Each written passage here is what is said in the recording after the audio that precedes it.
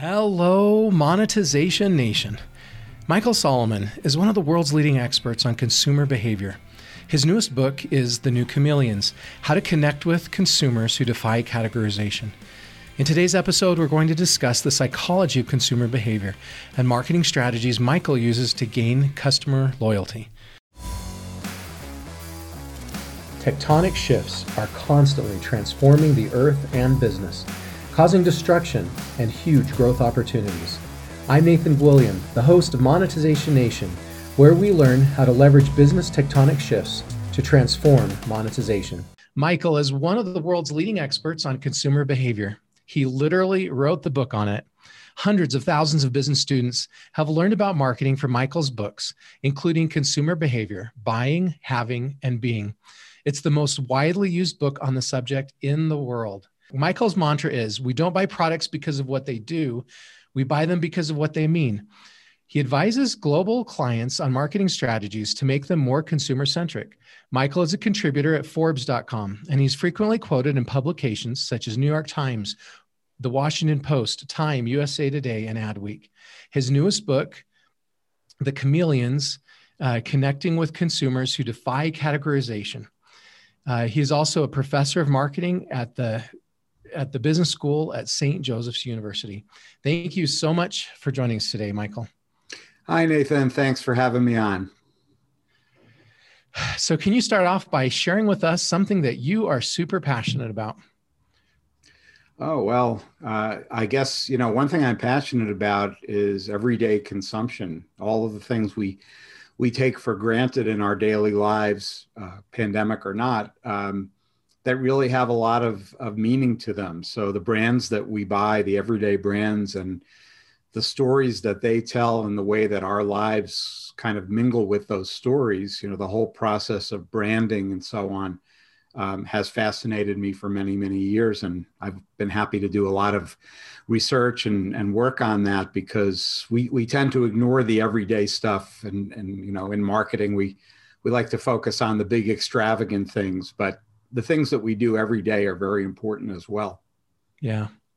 Tell me about your new book, The New Chameleons.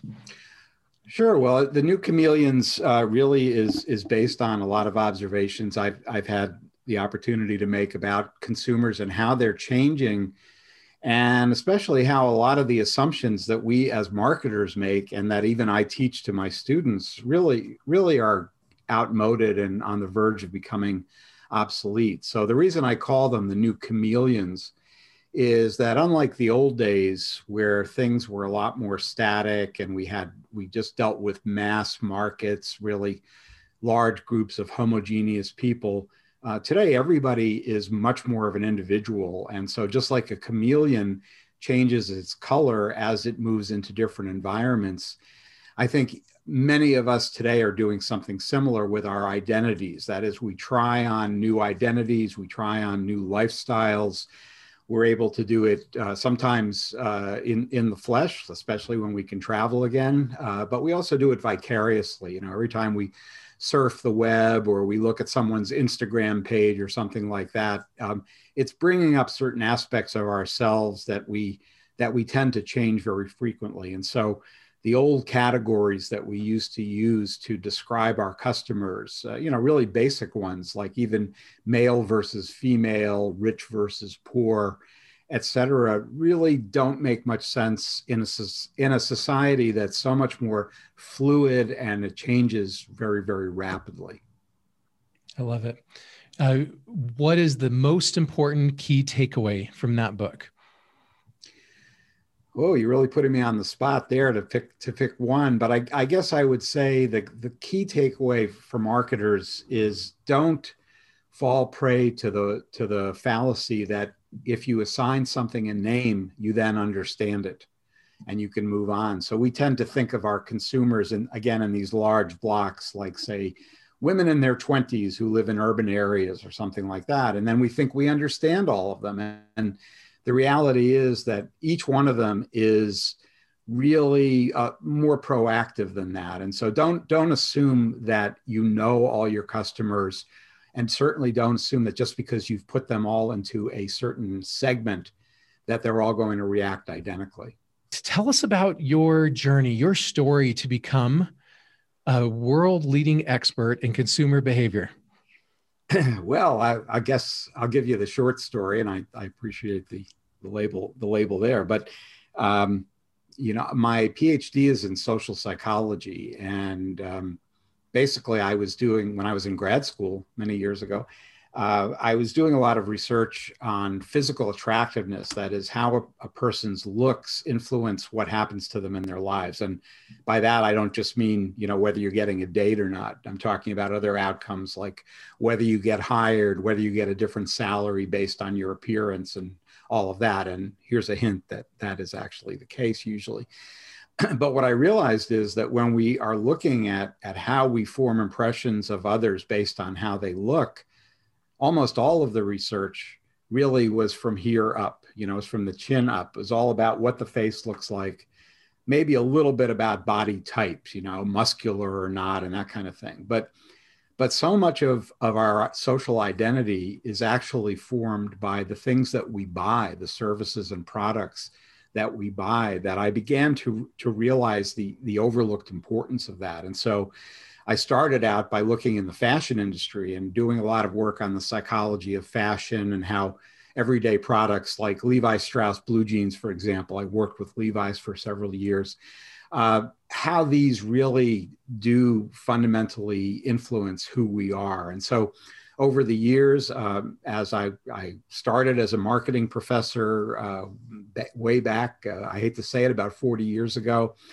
And over those years, I've had the opportunity to work with a lot of great companies to help them understand how their customers perceive their brands or experience their brands, not how they experience their brands. So it's been a lot of fun to look at different industries, again, fashion being one, but also even in something like financial services. As I'm sure you realize, our relationships with money help to define who we are as individuals. So I've had the opportunity to do a lot of that. And then over the years, branched out into doing a lot of keynotes to industry groups to talk to them about this. And as you mentioned, book writing, which is one of my favorite things to do. And I've written numerous textbooks and also a few trade books like the one that's just published. What's the greatest home run you've hit during that career? Oh boy, you come up with some tough questions here. I would say, it's probably that textbook that you mentioned when you introduced me, because that book, I believe, trying to be objective about it, it's my baby, I'm very attached to it, but that book is now in its 13th edition. It's used around the world, and it really helped to change the way we teach consumer behavior. So it was the first book to really get beyond the kind of rats running in a maze sort of thing. If you give people a piece of cheese, so to speak, they'll buy your product. And there's actually something to be said for that. But our consumption decisions are so much deeper than that and so much more nuanced. And so this book was the first to really encourage the integration of a lot of different perspectives on what it means to consume and what it means to market to people who need to consume. So it's been a great ride over the years. And the only part that makes me a little nuts is that I have to revise it every 2 to 3 years because things change so rapidly in marketing. It's not like an algebra book where I could just kind of leave it be. So, but I've definitely, that was definitely very instrumental in kind of launching my career, and I'm very grateful for that. What is the greatest mistake or failure that you or one of your customers have made related to consumer behavior? And what did you learn from it? Wow. I think the biggest mistake is something that I alluded to already, which is assuming that you know your customers and really projecting what you want your customers to be rather than who they really are. So I've worked with various clients who, when I talk to them about who their customers are, tell me a story about that ideal customer. What I find is very often those stories are idealized, and they're really a projection of what that person assumes those customers are. So, for example, in a lot of companies, I find that the management kind of overestimates the degree to which their customers are more glamorous or upscale or affluent, when in fact that may not be the case. Now, that doesn't make them bad customers, but what it means is that the mistake people make is marketing to the client or the customer that they want to have rather than the customer they actually have. This show is about digital monetization primarily, and how people can use the assets they have to generate more profits with digital strategies. What is the best monetization strategy that you know of? Well, I think at this point it's probably just outbound content marketing. Does that count as a strategy? Yeah, definitely. Creating sure. a lot of great content, rather than pestering people with tons of annoying emails and so on. And we have to do that to some extent. But we know that today, the real bonds that people are forming with companies or with individuals are because those people are putting out great content that attracts these people. And so you're not, so to speak, putting a gun to someone's head to sign up for your email newsletter. You're creating content that's so good they want to be a part of whatever it is you're doing. And the great management theorist Peter Drucker defined marketing as, if it's done well, as making selling superfluous. So in other words, if you create an offering and you communicate about it, and this doesn't happen that often in the real world, but the ideal is, if you create an offering and a value proposition and let people know about it, and it really resonates with them, you certainly don't have to sell them anything, because as long as you give them a path back to you, you're doing exactly what they need. And so I think that's what good content marketing does. And it provides a path back to you. It also provides credibility for us. It nurtures a relationship with them. It does a whole bunch of things that helps bring them back to us when they're ready to make that purchase. Yeah, that's great. What do you feel is the biggest tectonic shift that is transforming our business landscape today? Well, there are several of them. I mean, that's, I write about them in the book. I actually write about 7 of them and throw in some others for good measure as well. If I had to pick one, though, I would say it's the end of the artificial dichotomy that many of us have between producers and consumers of a product or service. So a lot of companies fall into this trap of really maintaining a very tight perimeter on what they're doing until that product is absolutely perfect. And then they launch it and hope that people agree with them. But what we see today is that really this boundary doesn't exist so much anymore, because our customers are taking over a lot of the functions, or at least helping with a lot of the functions that used to be only on one side of that fence, so to speak. So for example, our customers are content creators, our customers are advertisers. Many people love to create ads that sometimes they're negative, but sometimes they're more like testimonials about how wonderful that product is. Our customers are becoming product designers. So again, for companies that are willing to kind of let them peek under the kimono, what it means is that they're viewing their customers as one of their best assets in the product development process, because our customers and also our employees, by the way, are our 2 biggest underutilized assets. And so again, to come back to your question, the tectonic shift is that many companies, again, not all, Apple being the prime example of a company that is the opposite, but many companies are figuring out that in fact, it doesn't make sense to keep the consumer at a distance, but rather you want to embrace that consumer and involve them in the process. And you get some great insights as well, number one. And number two, consumers who are more proactively involved in this process are more engaged with the products and services that allow them in. And so it's really a win-win for both sides. Yeah, definitely. You mentioned a moment ago that in your book, you mentioned, or you described 7 different tectonic shifts. Is that in the New Chameleons book? Yes, and the new chameleons. Yeah, every chapter is about a different fundamental assumption that most of us make, which isn't true anymore. Yeah. Do you want to take us through those really quick? Because I am fascinated with tectonic shifts. I am fascinated because I believe the best way to drive monetization today is by identifying and leveraging tectonic shifts. If we try to do what everybody else is doing in the old strategies, then we're going to be one of many, and we're going to be competing against people that have far more resources and they're far more established than we are. And so the secret to getting ahead is finding what changed, just like Jeff Bezos did with Amazon, right? And he differentiated himself from Sears because he really leveraged e-commerce, and he didn't try to be the retail department store like Sears was, and he did it a different way. He leveraged that tectonic shift. Would you share with us what your other tectonic shifts are? Yeah, I mean, and generally, to follow up on what you're saying, this is where the opportunities lie.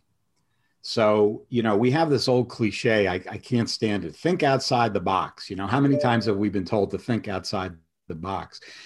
But in this case, it really is applicable, because what happens is that as I've said, we put our customers into boxes, and we put what we sell into a box. That is, we decide that we're in a certain vertical. And when we're looking to innovate, we often are just coming up with incremental changes in that vertical. And we're competing against, as you said, often well-entrenched competitors who have been in that vertical a lot longer. So when you look at some of the really breakout business ideas or product ideas that we've experienced, it's when people are able to lift up and look outside of that vertical that they've hemmed themselves into, and maybe combine a few verticals together. So I'll give you an example. One example in the fashion industry, I think a lot of your viewers would understand. We used to have a category, we still have a category called athletic wear, right? So that's a category in the fashion industry. It's well-defined, it's got its competitors, it's got its kind of product map and everything. But that's a category that hasn't done well. It's kind of stable, not very exciting for a long time. Then you have another category the industry uses called leisure wear. Again, well-defined, kind of static and boring. Now, a few years ago, along come a few visionaries. For example, the founder of Lululemon was one of those, and that whole company. But there are others as well who said, what if we had a hybrid category where we combine two existing categories to create a new one? And they did, and we call that athleisure. Okay. Yoga, leggings, and all that stuff. Yeah. And that's become a multi-billion-dollar category that didn't exist just a few years ago. And so when you don't allow yourself to get hemmed in, and you say, well, some of the biggest decisions I have to make is, how do I categorize what I sell? Another one that's very interesting today and has not been resolved is wearable computing, like Fitbits and Apple Watches and all that. And, I've done some research in this industry, and a lot of consumers are confused about just what that is and what it replaces. Is it technology? Is it jewelry? Is it a fitness product? And the answer is it can be all of those. Yeah. But depending on how the consumer decides to group it, you can buy an Hermès Apple Watch for $2,000. Is that just another watch that you use when you're working out? Well, maybe not. Maybe it's a luxury item. We don't really know. And so there's a lot of strategic decisions like that when you try to kind of pigeonhole them into existing categories, you really come up short. But if you're able to create a new category like wearable computing, then it gives you a lot more room to operate, and your competition diminishes because most of your competitors haven't figured out that they're allowed to go into adjacent categories as well. How are digital and social media most affecting consumer behavior today? Oh boy, that's a tough question because so much of our lives are being affected by it. But I think that the biggest thing going on today is it's what I've written about when I call the horizontal revolution.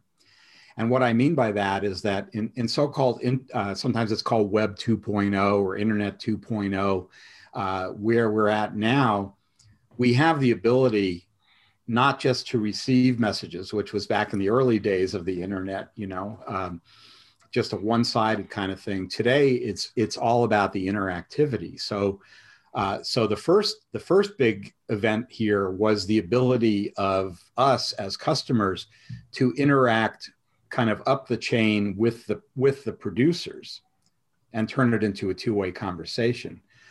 But I think the even bigger change is the horizontal one, where you and I as customers, we may not be involved with the company in any way at all, but you and I are going to communicate horizontally, if you will, peer to peer about that product or service. And as you know, that kind of word of mouth is really what determines whether people are going to buy a product or avoid it. And so we not only have that up and down communication that we had 10 years ago, but we have that horizontal communication, which means that so much of our daily lives is spent networking with our peers. This constant, the bad part of it is we get overwhelmed by the amount of information, this fire hose of information that we're getting, not just from the players up above us in the distribution chain,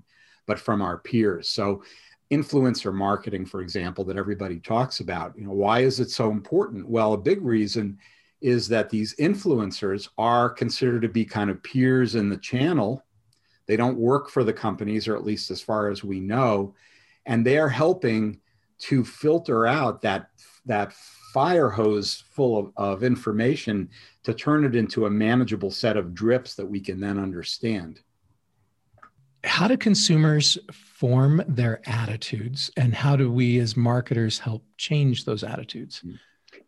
Yeah, well, the second part of that question is something a lot of people would like to understand. How do we persuade people? How do we get them to change? And we form our attitudes. You were asking about learning. That's what happens after the learning has occurred. The attitude is now something that's in it's not, a physical something that's in your brain, but it's a belief structure that's composed of both emotional components and cognitive components. So it's things that I think I know about a brand. I think I know. I may not be correct, but I think I know. And it's how I feel about those things. So, for example, it's not enough to say that, knowing that I have a hybrid car, let's say, probably tells me that I believe hybrid cars are better for the environment. But I probably also have an emotional component there where I think it's good, that's a good thing. So two people can, if you see where I'm going, two people can believe that hybrid cars are good for the environment, but one doesn't really care. And that doesn't mean they'll have a positive attitude toward hybrid cars. And so the way we change attitudes, again, it depends. There are many, there's no single answer here. Psychologists have been studying attitudes for 80 years and how to change them. And actually, World War II was the big impetus for this, getting people to change their behaviors, for example, to ration meat and other supplies. That was really the beginning of attitude research, believe it or not. And what we want to know is how deeply held is the attitude? What is it linked to? How important is it to the person? And depending on the answers to those and some other questions, there's different ways that we can change an attitude. There's definitely not a one size fits all. So, for example, people who are very involved with some issue are likely to be more interested in getting a lot of factual information about that, like say the impact of climate change or something. They're less likely to be persuaded by little marketing tricks like endorsers who say climate change is bad, or packages that are cool to look at, et cetera. They really want the informational approach. But on the other hand, someone who's not that sort of deeply held about that issue is more likely, we have the expression, do you sell the steak or the sizzle? And that relates to this question, because people who are really motivated, there's that word again, to really dig into that issue, they want the steak. But people who are really not that interested and they just kind of want to make a quick decision, they'll be motivated by the sizzles. Thank you so much, Michael, for sharing your stories and knowledge with us today. Here's some of my key takeaways from this episode. Number 1, consumers are constantly changing. Number 2, the old categories we use to describe our customers don't make that much sense anymore since society is changing so rapidly. Number 3, don't assume that customers within a specific category will behave the same. Number 4, customers are taking over a lot of the functions of our business. Number 5, customers trust peer reviews over advertisements or self-promotion. Number 6, by providing valuable content to our customers, we pave a path for customers to come back to us when they're ready to make a purchase decision. If you enjoyed this interview and want to learn more about Michael or connect with him, you can find him on his LinkedIn profile or his website, michaelsolomon.com. And there's links to both of those in the blog post for this episode at monetizationnation.com. Do you want to be a better digital monetizer? Then please follow these channels to receive free digital monetization content. Number 1, please subscribe to the free Monetization e-magazine at monetizationnation.com. Number 2, you can subscribe to the Monetization Nation podcast and YouTube channel. And number 3, please follow Monetization Nation on Instagram and Twitter. How do you connect with your customers? Please join our private Monetization Nation Facebook group and share your insights with other digital monetizers. Thanks for joining me for this episode. I wish you success in building your customer loyalty. Do you want to become a better digital monetizer? To receive great monetization stories and secrets, please go to monetizationnation.com and join free. And if you liked today's episode, please subscribe to the show and share it.